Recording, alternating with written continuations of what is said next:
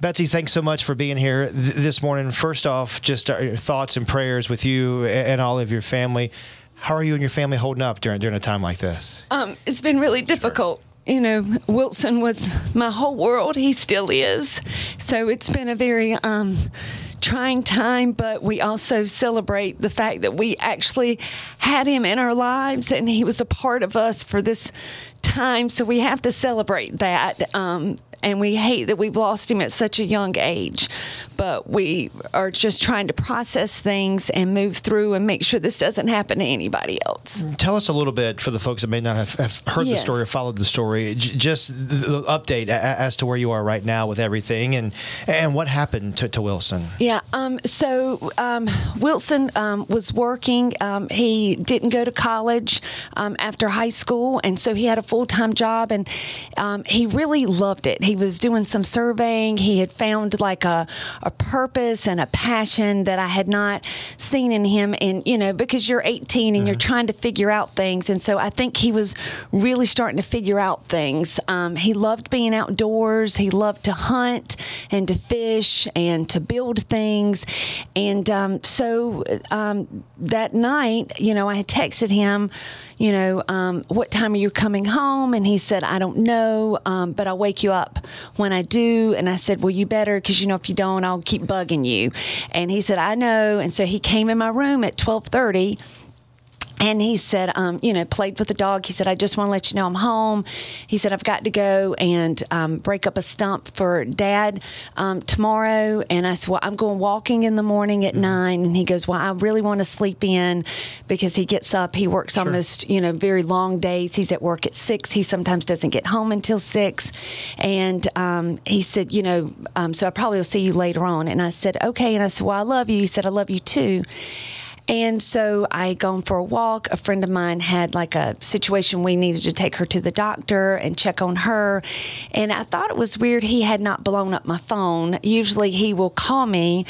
And so I couldn't get in touch with him. And then I talked to a friend and we thought, well, maybe he's at his dad's. But then when I started checking my camera and, you know, find a friend, another friend had him attached, we couldn't get a hold of him. And that was very strange. So I called his dad and I said, look, I'm in the ER. You've got to go check on him. Something's just not right.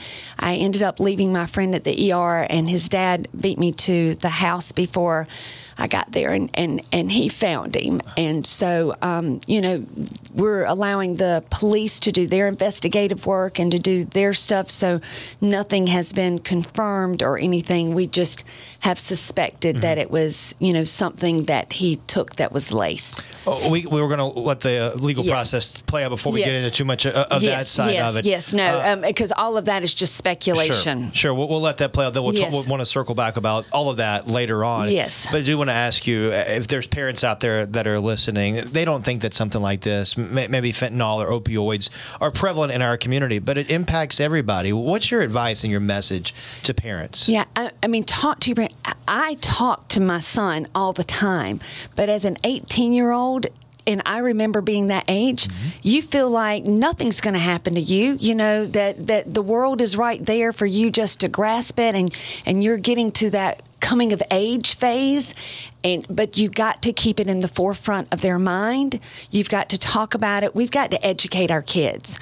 And I know that I didn't always talk. I talked to Wilson about like being careful, you know, the drinking and driving portion of stuff, but I didn't talk about like if someone, we talked about don't take anything or pills or anything like that, but if somebody gives you something, don't take it. Don't trust if it's not yours. You know, I've had people that have reached out and they've found that things have been even dissolved in water bottles that their kids have ingested.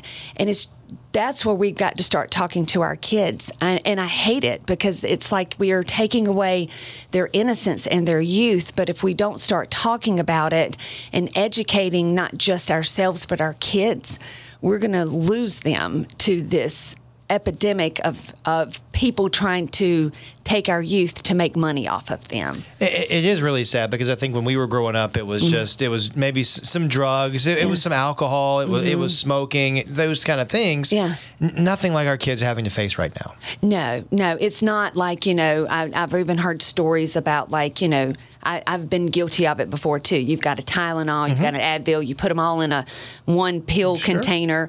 And nowadays, for kids, like, part of the things that I've read and heard from other people is they look at that, and they think, oh, well, this is this and this, and you can't trust it.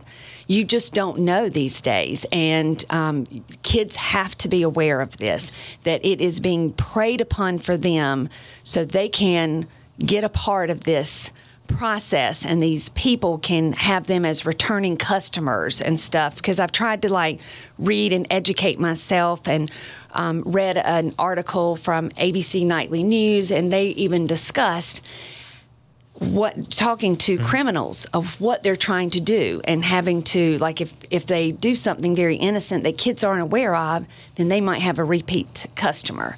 And so we've got to educate. For you and your family, I know you said that Wilson's memory is going to live on. His name is not going to die. Do you have thoughts of maybe what you want to do to keep his name alive as you move forward? I know it's still very early in the process, but any ideas floating around in the back of your head? I don't know. People have talked about, starting some nonprofits, but then I don't want to be a separate entity of a nonprofit when you can join with other people and maybe be a stronger force.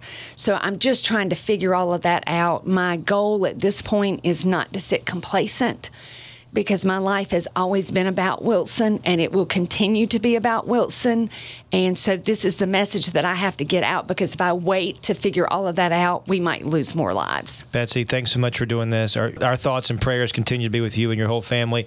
And please come back anytime to keep sharing more about this story. All right. Thank you.